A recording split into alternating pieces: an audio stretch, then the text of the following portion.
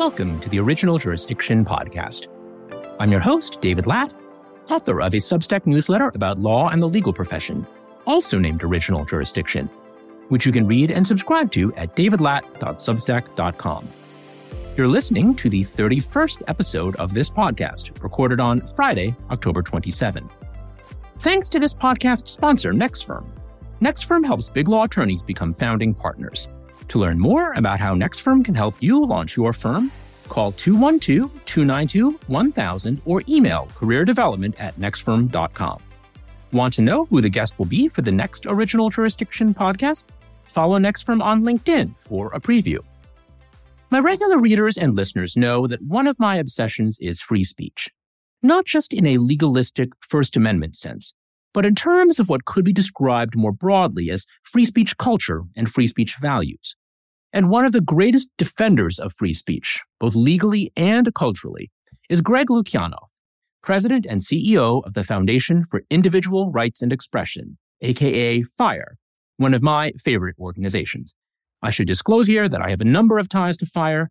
I serve on its advisory council, spoke at its 2022 Student Network Conference, and donate in support of its work. And you should too. I originally invited Greg on the podcast because he and his co-author, Ricky Schlott, just published an important and superb new book, The Canceling of the American Mind.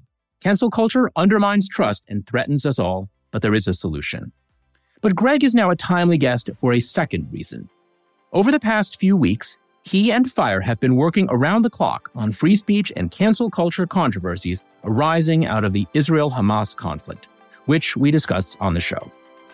Without further ado, here's my conversation with Greg Lukianoff. Greg, welcome, and thanks so much for joining me. Yeah, thanks for having me, David.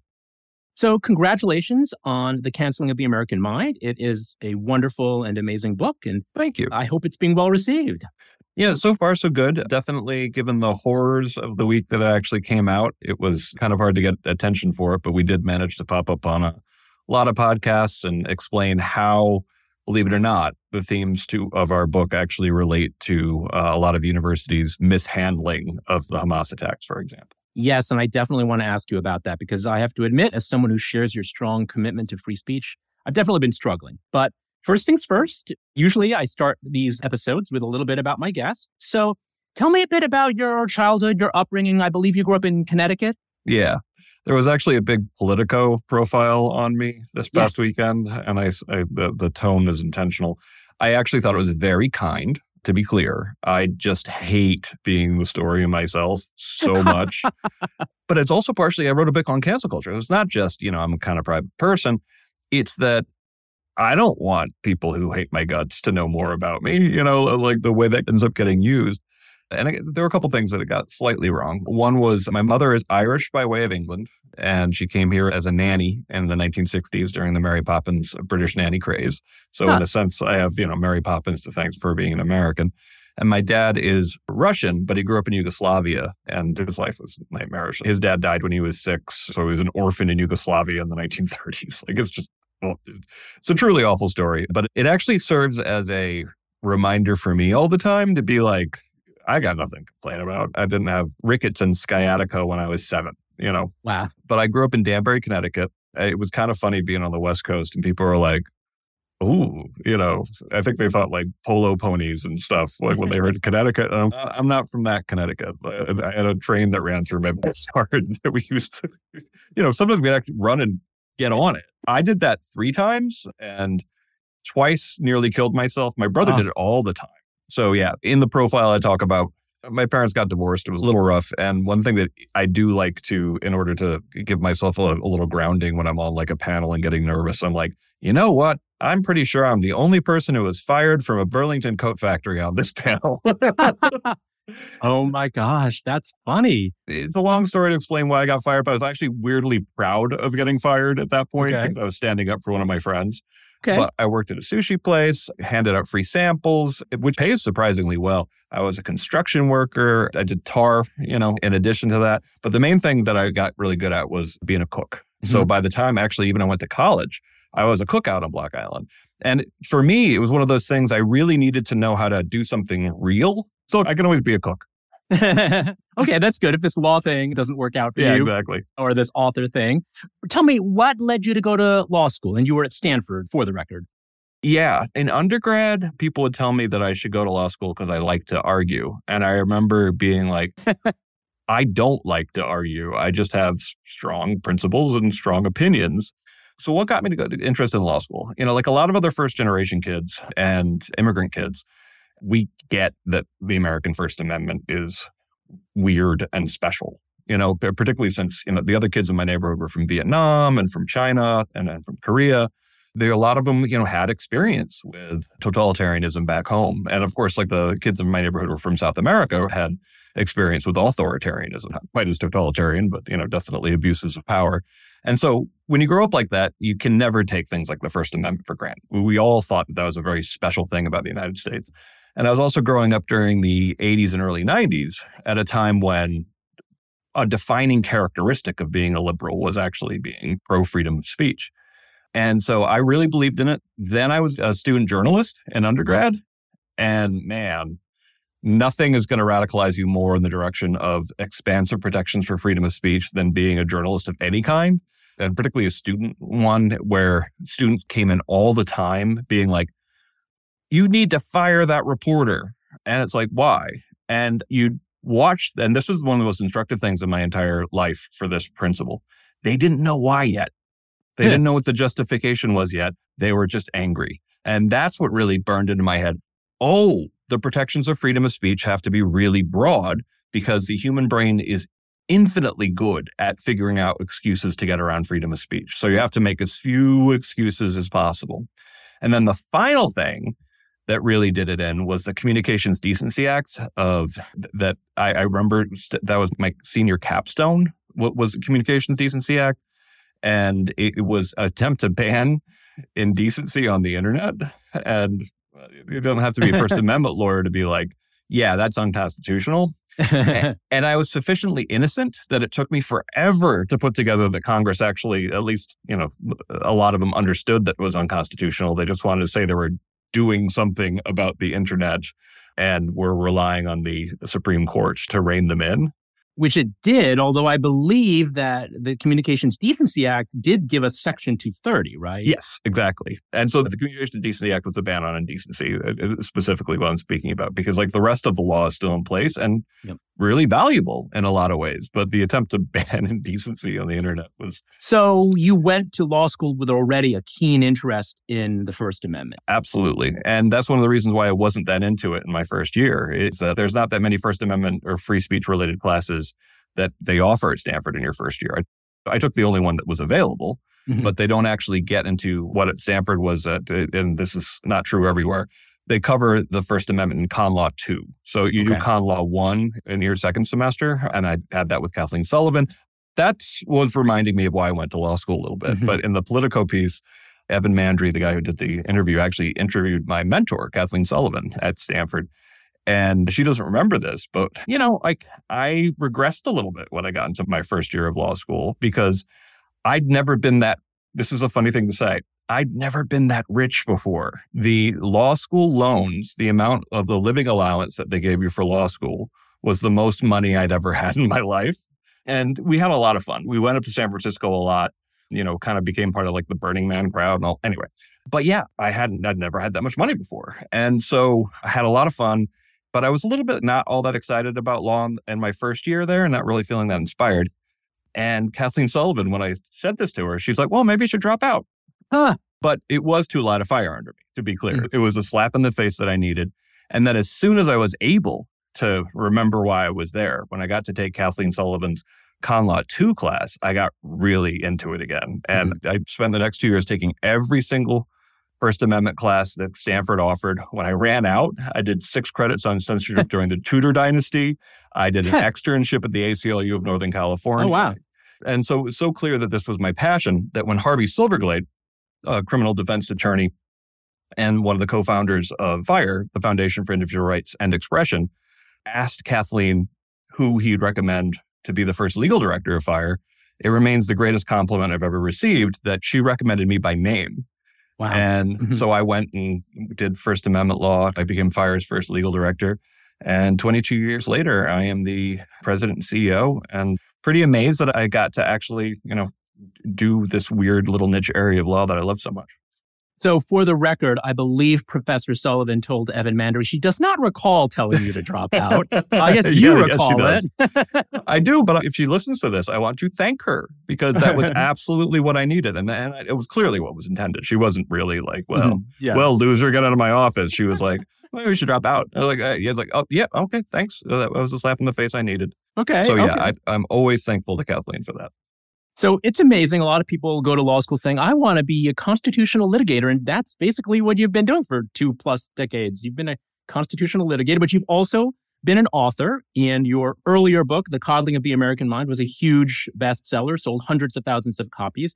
But let's now turn to your new book, The Canceling of the American Mind. I've read a lot about it. The New York Times profiled it before it came out in a group of nonfiction books to watch for the fall. But for folks who are not familiar with it, how would you describe it in a nutshell?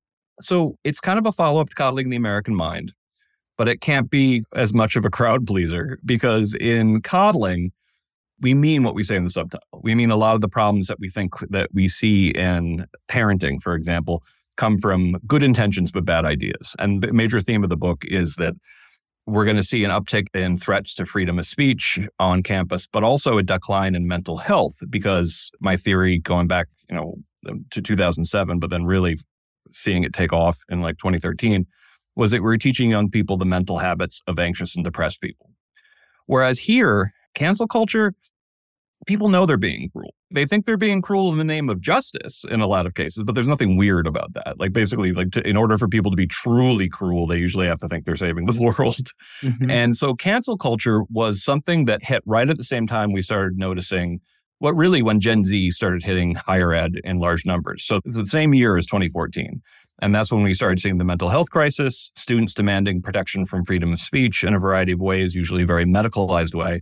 But it's also when we started seeing cancel culture take off. And that's why it's part of the definition, our definition of cancel culture. And our definition is pretty simple, but I actually think less simple than people, you'll understand why it's less simple than people think. But it's the uptick in campaigns to get people fired, deplatformed, otherwise punished, etc., beginning around 2014 and accelerating after 2017, and for speech that would be protected by the First Amendment. Now, here's the part that we discuss more in the appendix because I didn't want to bog down the book too much with this. What we mean is more or less as an analogy to the law surrounding public employment, like with tests like the Pickering test, the Connick test, to a lesser extent, Ceballos, Garcetti v. Ceballos. If you are talking actually about a case where someone is a spokesperson, for example, then we think that's a very common sense standard.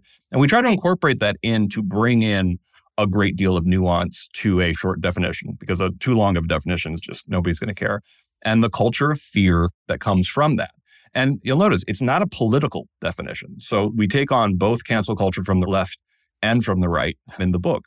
But given we're talking about, Fortune 500 companies and higher ed to a degree, an awful lot of it does come from the left. And it's been funny. Like I sometimes try to reassure people on the left when they read this.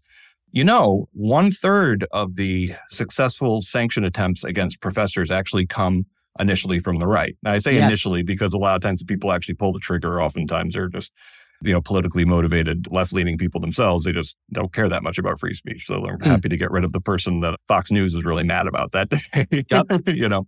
But yeah, point out, about 1/3 of them, come initially from the right. But I remember having someone, several times being like, well, I can do math. That means you're saying that 66% come from the other side. And it's like, okay, actually, that's not what it means, because I'd say about 8% is not particularly political. Oh, okay. Interesting. And those cases nobody pays attention to, and they make me really mad because if it's not clearly some part of the culture war, those never make the news, and the only people who care about them are fired somehow.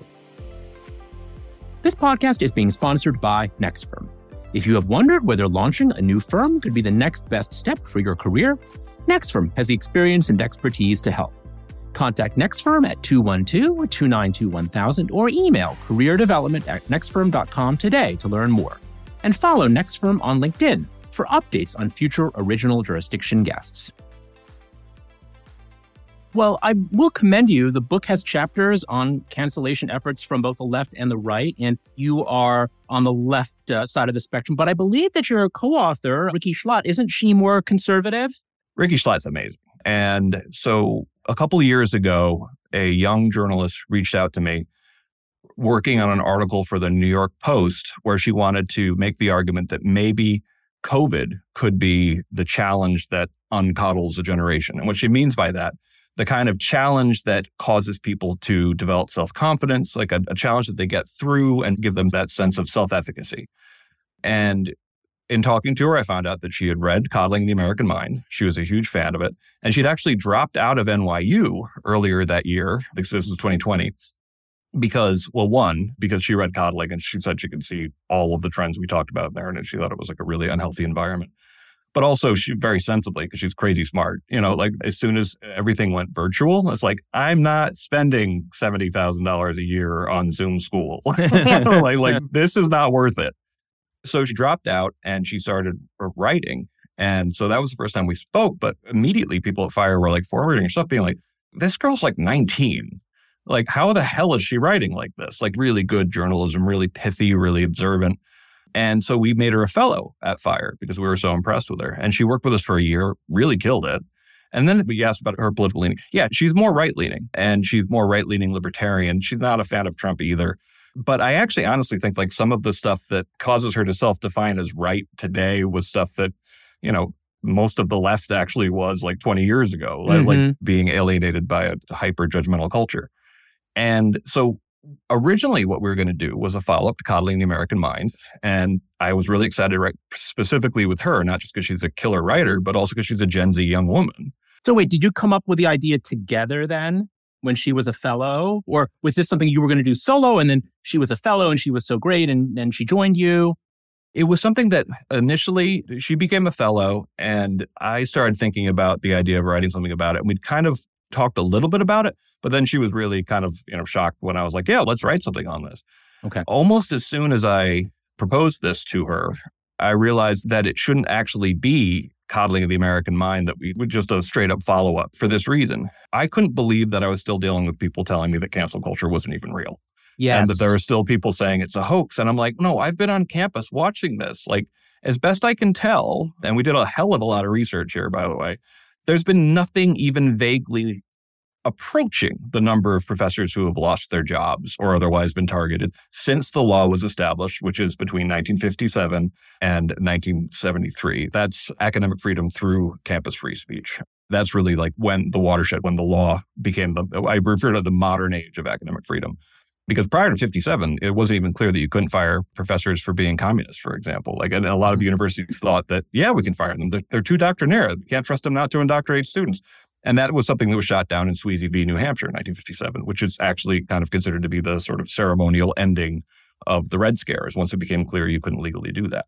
So we decided to write this together, and we decided to just put the evidence in one place about cancel culture to try to gather it all together and just make the argument that, one, it's not just real, it's happening on a historic scale, but also to try to get people to rethink about what cancel culture is and what societal function it serves. That cancel culture is just the most extreme way of winning arguments without winning arguments. Because, why refute someone if you can just scare them to death or get them to lose their job so nobody else wants to make the same argument again? Mm-hmm. And Bricky's been very perceptive on this. She's like, when I talk about the cancel culture beginning in 2014, she's like, well, I mean, not for Gen Z. It's been part of our lives for our entire lives. And essentially, this is kind of like the way that people would argue in junior high school. And I thought that was an interesting observation because it's like, oh, so we're all arguing like junior high school students now. So we talk about it being just one of many tactics that we know are wrong, but we permit to get out of having serious, meaty arguments. So we talk about rhetorical fortresses and all this kind of stuff. Yep. And you talk about the perfect rhetorical fortress of the left and the efficient one of the right. But let me ask you this, going back to your point about how people on the left say cancel culture isn't real. To turn to current events and the Israel-Hamas conflict and the horrific loss of life on both sides, I do wonder, do you think this is now getting some on the left to believe that cancel culture is real? Because we have seen many people with some pro-Hamas, some pro-Palestinian speech suffering adverse consequences. Is this going to be a wake-up call? And all these people who've been yelling at you on Twitter that cancel culture doesn't exist, don't they kind of now have to admit it exists? Yeah, and that's what you'd think, right, David? That essentially when your side starts getting canceled, you start going, oh, maybe consequence culture wasn't as well thought out as we Mythical. thought, Yes. And if that's happening more in private, which, by the way, a lot of things in social media, actually the mind-changing kind of stuff is not the person you're going to actually be talking to. But the first thing that happened when we started having this wave of people getting put on blacklists for being hired and that kind of stuff was a phenomena we call in the book hypocrisy projection. And hypocrisy projection is something that FIRE is so used to, which is tweeter number one who only cares about censorship when it's on their side, on one side of the political fence. And to be clear, hypocrisy projection we have in the sections where we talk about bad tactics used both by the right and the left, because this absolutely comes from the right and the left. But where's FIRE on this case? And where's Lukianoff on cancel culture when it's these blacklists? And it's called hypocrisy projection because it's one, someone who is being hypocritical because they only care about one side, expecting other people to, thinking everyone else is the hypocrite. But two, they never do their homework. And it literally ends up being like all the time, where's FIRE on this case? We're quoted in the link that you sent with this email, Yes. Or where that news story came from? Our press release. Yes. And it's such a lazy way of arguing where essentially it's just like, you must be a hypocrite because that's just what fits my worldview and it means I don't have to engage. And I've said this one a lot. Listen, instead of hypocrisy projection, how about you work with us to try to help the people who are being canceled, censored, etc.? Because I've noticed this too. A lot of times they'll just use it as a tool to call out whoever they think is being the hypocrite, which they often aren't at all, but then don't lift a damn finger to actually help the professor, student, employee, etc., who's in trouble. So you would think that this would cause people to go, oh, maybe consequence culture was too pat. Maybe we were oversimplifying. Maybe actually, if the consequence I'm talking about is someone losing their career, maybe that does start to look like private censorship on our part. I haven't seen a lot of that yet, but I do think that we are going through a stage where a lot of people are going to be rethinking a lot, because I think the last couple of weeks have shaken people's faith in a lot of aspects of higher ed, and deservedly so. Well, let me be upfront. I'm really struggling with these issues, full disclosure. Sure. I mean, there's a lot of stuff that's over the line, there's real harassment. There's real true threats. But let me ask you this. For example, Rhina Workman, the NYU Student Bar Association president who lost her offer at Winston & Strawn after she used the SBA email to send out this message. FIRE sent a letter to the dean of NYU Law. You are defending her, or at least investigating or looking at her case. But what about the First Amendment associational right of a Winston & Strawn to not have anything to do with a Rhina Workman? I know you were talking about the dean. You sent a letter to the dean. But what about the entities like a Davis Polk or a Winston & Strawn that wants nothing to do with people that they perceive as endorsing terrorism? Yeah, absolutely. And this is the tension between arguing for First Amendment first and foremost, but also believing in what we call free speech culture. Some of the norms that actually mean that free speech concerns don't go away if it's not just about government. And basically making the point that free speech isn't a bigger, bolder, older promise, but it's about culture. I had this debate with Ken White about this many years ago in Reason that was actually really kind of fun. And we developed a little more of it in Canceling of the American Mind, particularly in the final chapter, Adulthood of the American Mind. So I always have to explain what I'm saying here with regards to, the Winston Strawn example being a particularly good one, is that first and foremost, does Winston Strawn have the right to hire or fire whoever they want? Yes. And can they base it on things, including their speech? Yes.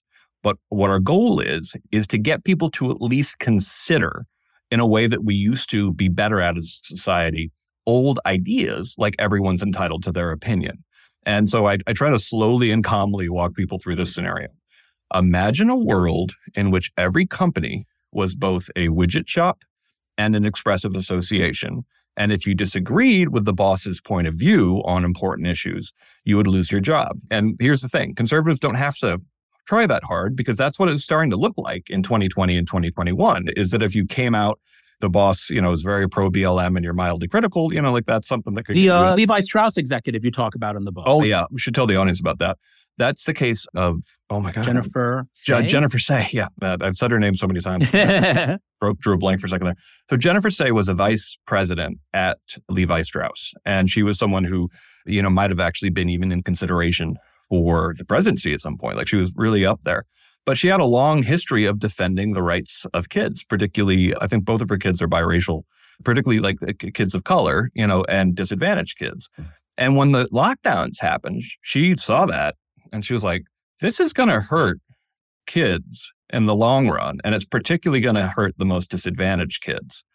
And that was treated like it was heresy to say that at the time. And as we all know, 2020 was particularly ideologically rigid year, shall we say. And it was ugly scene. And they eventually, offered her a severance package to go, but she decided to not take it and quit so she could still talk about her story. And the First Amendment and freedom of speech matters. I mean, here, this is free speech culture. Free speech matters even for your right to be wrong, because the fact that you're eventually vindicated can't be the standard, because otherwise you'd have to know the future before you decide that it's of value. But it is especially galling when someone loses their career over something that later on turns to be completely right. And now it's pretty much taken for granted. Well, yeah, it did hurt kids. I mean, like you can question if protecting the teachers was worth it or whatever, but it absolutely. The data is irrefutable. Yeah. It's irrefutable. It absolutely hurt kids. So what we're saying is that essentially, if every company did this, we'd be in serious trouble. Now, is a thumb on the scale for free speech going to convince an employer, convince Goldman Sachs to hire someone who prays Hamas? No, probably not. But I think we'd be in a much better situation if people considered things like that. And even Vivek Ramaswamy came out and said that, we don't like blacklists. And for me, there's two very different considerations that I have in this kind of stuff. We also do a little bit of analysis of like, are you a spokesperson? This is one way the law is actually pretty helpful. If you're a spokesperson and you said Hamas was right, it's like you probably don't want them as a spokesperson. But it's also good to talk to people, individually, because, and this is a real horrible thing to say about higher ed that also is, I think, quite true, particularly elite higher ed, is that it's a pretty popular opinion to immediately blame Israel for anything bad that happens to Israel. And it's something that was becoming increasingly, I hate to use this word, but fashionable, like even back in my day. And I think it's reached a point where it's so ingrained that these students couldn't imagine people really disagreeing that much with the idea that, of course, this is Israel's fault, because that seemed to be kind of what everybody thought. I think that employers should talk to those individuals, these individual people, and, do them a favor to try to figure out, like, one, a lot of the people who got called out on those blacklists actually didn't decide to join the letter. Yes. The Harvard letter actually turned out they were like, oh, wow, I didn't even know, like, our group name was on that. Yes. So give them a chance, to explain it. And I think that would be better. But here's the thing that counts the other way. And I've said this also very publicly. If the end result here is that a lot of these fancy corporations hire less from elite higher education, I think that would be a net win for the American people. Because I think we're, as much as like I got a good education at Stanford, you got a good education at Yale, I think that we rely way too much on elite higher education in the United States. Yes. And one thing that you have to be aware of, that if you're hiring from elite higher education today, is that you may be hiring a canceller. And what I mean by that is that we've heard from employer after employer, particularly after coddling came out, that not exclusively the kids who came from elite colleges, but especially the ones that came from elite colleges, would be the ones who showed up and said, okay, now that I'm here, this corporation, I want the corporation's opinion to be pro-Palestinian. And if people disagree with that, we're going to try to get that person fired. And so I think that some of the cancel culture that corporations complain about actually do come from some of these elite hires. So I think a lot of the process for hiring from anywhere, really, but also for hiring from, particularly from elite colleges, is can you handle the fact that, our kind of aspy IT guy is actually vaguely Trumpy, because we're not getting rid of him. He's a genius, or can you handle the fact that you're very pro-Palestinian? Well, 50 people here are actually extremely pro-Israel. Can you work with them respectfully? Or are you going to demand that they get punished, or that we take a position? Because I think that corporations have, and we talk about this in the book, I think corporations, like a lot of universities, have made a mistake by deciding to take political stances on a lot of these cases. And I think that they're realizing now that by doing that, they're actually shrinking the pool of talent, which, as we both know, like some of the most talented people that we've ever met are some of the strangest, most idiosyncratic, sometimes not always entirely pleasant, but are hard to predict people, that just being politically uniform is not necessarily the sign of a good employee. So that's actually a great segue to what I wanted to talk about next. You and Ricky in the book have a couple of solutions to address the problem, or at least steps that can be taken if maybe they're not quite solutions. One of them is, of course, I think, to not necessarily recruit from all of these elite institutions. You also talk about the issue of universities and also corporations, I guess, issuing these statements. And so we have seen in the past few weeks a flurry of these statements. And then you had a good piece about this where you talked about like the amendment or the addendum or the what have you to the statement that was earlier sent, and then the third version and then the fourth version. So you talk about this in the book. What lessons do you think we can draw from the responses to the Israel-Hamas conflict on the idea of institutional statements? So this is an interesting situation for FIRE, and it's a good opportunity to sort of explain where we are on this. I believe in what's either called institutional restraint or institutional neutrality. I actually kind of prefer neutrality because it's more easily understood and not as easily sort of circumvented, because restraint just, that doesn't give you quite enough guidance. But really, in a sense, really that's more what you're talking about trying not to make statements on political issues outside of ones that directly affect the campus community. And we believed this for a long time. And this is something borrowed from the Calvin Report, University of Chicago, 1967, saying exactly that we're going to buck the trend and we're not going to make political statements because we're supposed to be the forum for speech and research.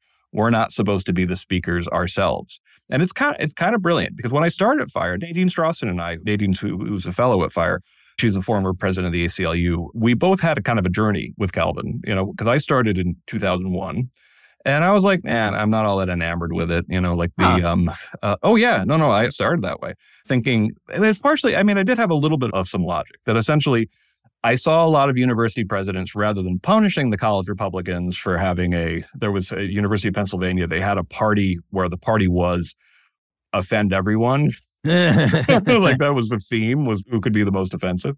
And Graham Spanier, now disgraced Graham Spanier, it did say, like, listen, I think this is repugnant, but protected. And I'm like, okay, I'll take that rather than punishing them. So I definitely thought it was like the lesser of two evils. But it started to dawn on me more and more every year that institutions doing this, and by the way, also departments doing this, it creates orthodoxy. And this is something that a lot of people who come straight from First Amendment don't understand, that does actually make the academic environment somewhat different. Fighting imposed orthodoxy is part of what you need to have a serious, marketplace of ideas, a serious academy. And so I started to really kind of dawn on all of us that these statements, and as you do one, you're expected to do 500 additional ones. And since they almost all fall overwhelmingly on the left, if you're like a conservative professor there going like, okay, so now I have to disagree with the institutional position of the university in my research. Ooh, wow, that's an uphill battle. So it encourages an orthodoxy. So we believe in Calvin. However, everybody who got mad by saying, okay, Harvard, okay, following 50 schools, you commented on everything else. And now you're deciding that you've discovered political neutrality and free speech? Oh, that's interesting timing there. They are 100% right. I have a piece on my Substack that's probably one of the most cynical, skeptical pieces I've ever written, because I'm a little bitter about this. I'm kind of like, we're not going to be your dupes on this stuff, man. Like, you commented on everything else. And so I get the anger and frustration. And also, what I'm afraid is going to happen is that they're going to say they like institutional neutrality now, and they're going to say they like freedom of speech. But if this is anything like what happened after 9/11, which was when I started my job, that will last, a couple of months. And then the next time there's a threat coming from inside. Oh, this is the dynamic that's really important for everybody to understand. And like, I realize that this is something that I took for granted, but the kind of things you take for granted when you get specialized in a particular area. If campuses perceive the threat from coming outside the academy, and that includes donors, by the way, which is kind of rich in its own strange way, they immediately discover freedom of speech. They oftentimes will start arguing about saying it's the new McCarthyism or something like that. But if the threat comes from on campus, if it's student activists, administrators, or faculty demanding that someone get canceled for their point of view, it's an entirely different ballgame. And those are the people that are the most afraid of standing up to. So what I'm afraid is going to happen is that universities are going to try to not address the Hamas attacks and not come out and say something about how horrible they were, because in reality, they're terrified of their own students, faculty, and administrators, not because they don't actually support Israel. A lot of these university presidents really do. And it's cancel culture itself that's actually making them, too cowardly to say something about it. And that they're just going to end up going back on it in a couple of weeks. It's really interesting. I think these are issues that people who have a strong commitment to free speech do struggle with. Full disclosure, I'm on FIRE's advisory council, and there's a great, amazing email listserv featuring the board and council members debating these issues. And so it's all these luminaries offering their thoughts on this. So very civil and interesting. Yes. I haven't really contributed, but I've just been honored to be a fly on the wall. And I like the proposal that one of the contributors said, which is basically, look, yes, we've made statements on Ukraine and George Floyd and Black Lives Matter.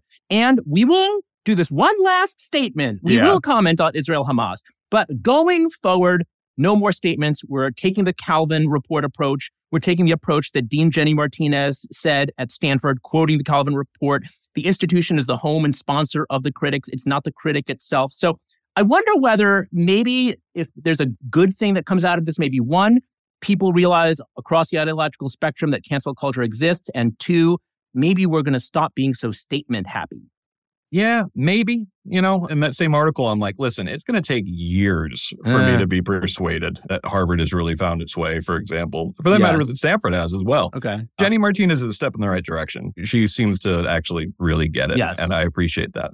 But for me, right towards the end, about a third of canceling of the American mind is offering potential solutions. But sometimes when people hear that and hear the subtitle, I always want to say first, if you think we're under the impression that any of this stuff is easily fixable, that's not why we spend 1/3 of the book talking about potential solutions. Like, we think the solutions are that we have to try a ton of things, and I'm not sure they'll ultimately work. Yes. For me, I think that one of the only good things to come out of the way universities have botched this situation is I think we need much more meaningful reform. And I think some of the more meaningful reform, one of the impediments to reform, are donors reflexively giving to their alma maters without asking any questions about hyper-bureaucratization. Are they teaching freedom of speech? Are they teaching the principles of inquiry? Are they teaching them people how to disagree civilly? Are they figuring out ways to actually make this a marketplace of ideas? And instead in the book, we talk about higher ed having conformity-inducing pressures, all the way through, when it should really be sort of more like non-conformity-inducing pressures. Yes. But I think that the academy is so, particularly the elite academy, is so wealthy and powerful in its own way. I think that some of the things that really will make a difference would be, donors can't just, I'll give you to this time. I think that donors have to stop giving, at least for a while. I think that some of the students who feel entirely alienated right now should go to other institutions.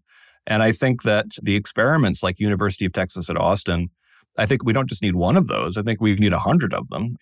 And the thing is, I would think this, and I do think this, even just related to how bloated and expensive higher education has become on the cost side. Because one of the things we talk about are the stats about how much the public's appreciation for higher ed has really sunk over recent years. And I complained a little bit about Tom Nichols at The Atlantic immediately tweeting out, it's just because of the right-wing conspiracy against higher ed. And I'm like, I've been doing this 22 years, man. If you think that higher education hasn't done anything to lose the public's trust, I think that's nuts. Because even just on the debt issue, higher education has put a generation of people into debt. Yes. And guess where most of that money went? Not to more professors, to more administrators, to more bias-related incident programs, to more DEI administrators who, by the way, in a lot of cases are in these cancel culture cases, in these censorship cases, as the groups actually instigating the petitions against professors, instigating the shout downs. They actually pose a problem for academic freedom and free speech. So I think that we need some real meaningful pressure for reform. I mean, I'm still a Democrat. And something the Democrats absolutely could have won me over on was loan forgiveness. But you can't have loan forgiveness and then nothing about the cost side of what higher education is. Like something that was like, we're going to forgive loans and then we're going to cut down on hyper-bureaucratization and make sure that it costs less per student to be educated and all this kind of stuff. That's a sensible proposal. We're going to give a massive influx of cash, but then ask nothing of higher ed whatsoever to rein in its hyper-bureaucratization. That's crazy. That's rewarding. That's moral hazard. So I get excited about some of the more creative, potential solutions out there. I was going to say, I would refer people to your National Review piece, How Donors Can Help Fix Our Broken Campuses. But now let's turn to our speed round, my final 4 questions, which are standardized for all my guests. My first question is, what do you like the least about the law? And this can either be the practice of law in the trenches or law as a more abstract system of governance. I'm embarrassed to admit, but I think you can tell by what I actually prefer to write about, is that I get much more excited about social psychology, for a couple of years now. And I'll occasionally like reread my old common law opinions and fall back in love with it a little bit again. But I think ultimately, my father used to say, it's like, you don't want to go into law. You're interested in psychology, And he's right. Kind of like I ended up writing more about psychology these days than I do about law. So to turn it into a positive, I would love to actually have a center at FIRE where a lot of what we do is just taking well-established research in psychology and particularly marrying it to constitutional law, because so many of the concepts that are actually well-established in social psychology, for example, have direct bearing on concepts and arguments that we make in constitutional law. No, that makes perfect sense. So I guess if we were to phrase it in terms of the question, perhaps the law is not adequately taking account of psychology. Yeah, that's a good way to put it. Let me turn to my second question. Yep. And maybe you've already answered this in your response to the first, but what would you be if you were not a lawyer? Would you be a psychologist or a professor of psychology? It's kind of funny. I mean, I have a lot of loves. As we previously mentioned, I might be a cook. I always talk about retiring and buying that comic book store I've always wanted. I'm a big comic book nerd. As far as intellectual passions, what I really wanted to do after law school and had to talk myself out of it was get a PhD in history. And scientific history is kind of my real love. It was only later, much later, that I started really falling in love with psychology. I think if I had to choose between the two, I'd probably choose scientific history. Like, actually really doing a deep dive into that, because as far as something I just get super excited about, I just love it. Oh, that's great. My third question is, how much sleep do you get each night? When I got to law school, I did a list of my priorities. Sleep was number 1. Really? As a law student, you knew that. I'm surprised. Yeah, no, it was eccentric. And I was out partying, but I was like 8 hours every night. And I really committed to 8 hours every night. And it was life-changing. It was so good. And lately, I've been trying to improve my sleep hygiene and realizing, unfortunately, that I kind of thought that alcohol interfering with sleep would be like 1 to 2 drinks wouldn't really interfere with sleep, but, a lot would. And I've discovered that it's 0 that is best for sleep. And I really do still try to get, 8 hours a night if I can. Okay, good. And my last question is, any final words of wisdom, such as career advice or life advice for my listeners? I really hope that some of these other experimental methods for people to show how smart and hardworking they are actually can be successful. But I also always advise people to learn more about cognitive behavioral therapy, because it really did change my life. And, and for me, then this will get me in trouble. Have kids. I was very hesitant to have children because my parents didn't make it look really great. And now I just wish I'd started earlier so I could have more. I see a lot of people deciding not to have kids. And obviously, I'm not saying it's for literally everybody. It's not. But a lot of the propaganda you've heard about not having them is just not true. It's probably the best thing I ever did in my life. Wow, that's fascinating. I've had a lot of eminent lawyers and judges on this podcast, and I have never gotten that answer yet. So I happen to agree with it too. I know we both have to run to deal with kid-related things ourselves, but pick them up for Halloween, Capitol Hill's Halloween party. Well, thank you so much, Greg, for your time today, for the great book, and for all you do to protect free speech culture. Always a pleasure, Dave. Thanks so much to Greg for joining me, and for his tireless work in defense of free speech. I urge all of you to read his new book, The Canceling of the American Mind, which is excellent. Thanks to NextFirm for sponsoring the Original Jurisdiction podcast. NextFirm has helped many attorneys to leave big law and launch firms of their own. To explore this opportunity, please contact NextFirm at 212-292-1000 or email careerdevelopment@nextfirm.com to learn more. Thanks to Tommy Heron, my sound engineer here at Original Jurisdiction. And thanks to you, my listeners and readers. To connect with me, email me at davidlatt@substack.com or find me on Twitter, Facebook, and LinkedIn at David Latt and on Instagram at David Benjamin Latt. If you enjoyed today's episode, please rate, review, and subscribe. Please subscribe to the Original Jurisdiction newsletter if you don't already, over at davidlatt.substack.com. This podcast is free, but it's made possible by paid subscriptions to the newsletter. The next episode should appear 2 weeks from now, on or about Wednesday, November 15th. Until then, may your thinking be original and your jurisdiction free of defects.